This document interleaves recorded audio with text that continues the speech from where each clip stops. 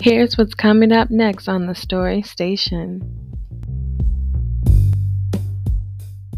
That's That. but that's why I had the smooch ratings because some of Mhm. my Mhm. readers early on were saying, "Okay, I love the story. I love where they're going, but did you have to be so nasty? Did you have to Mhm. be so Mhm. graphic?" And I was like, Mhm. "What about those characters made you think that they were not going to Right.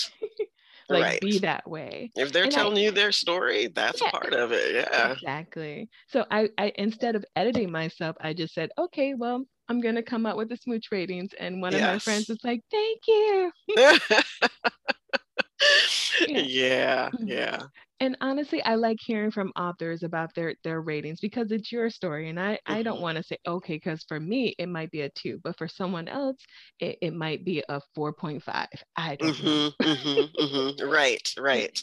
And there's Yeah. so much to consider with Yeah. romance, like especially now with everyone coming and letting you know where they are on the spectrum. It's like, okay, so Mhm. you have options. There's no reason Mhm. why any author can't write Mhm. about Right. romance. And Right. Exactly. that's what birthed the smooch rating.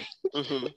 Yes, and like for romance for me, all I don't care what happens between page one and page like the ending, the end.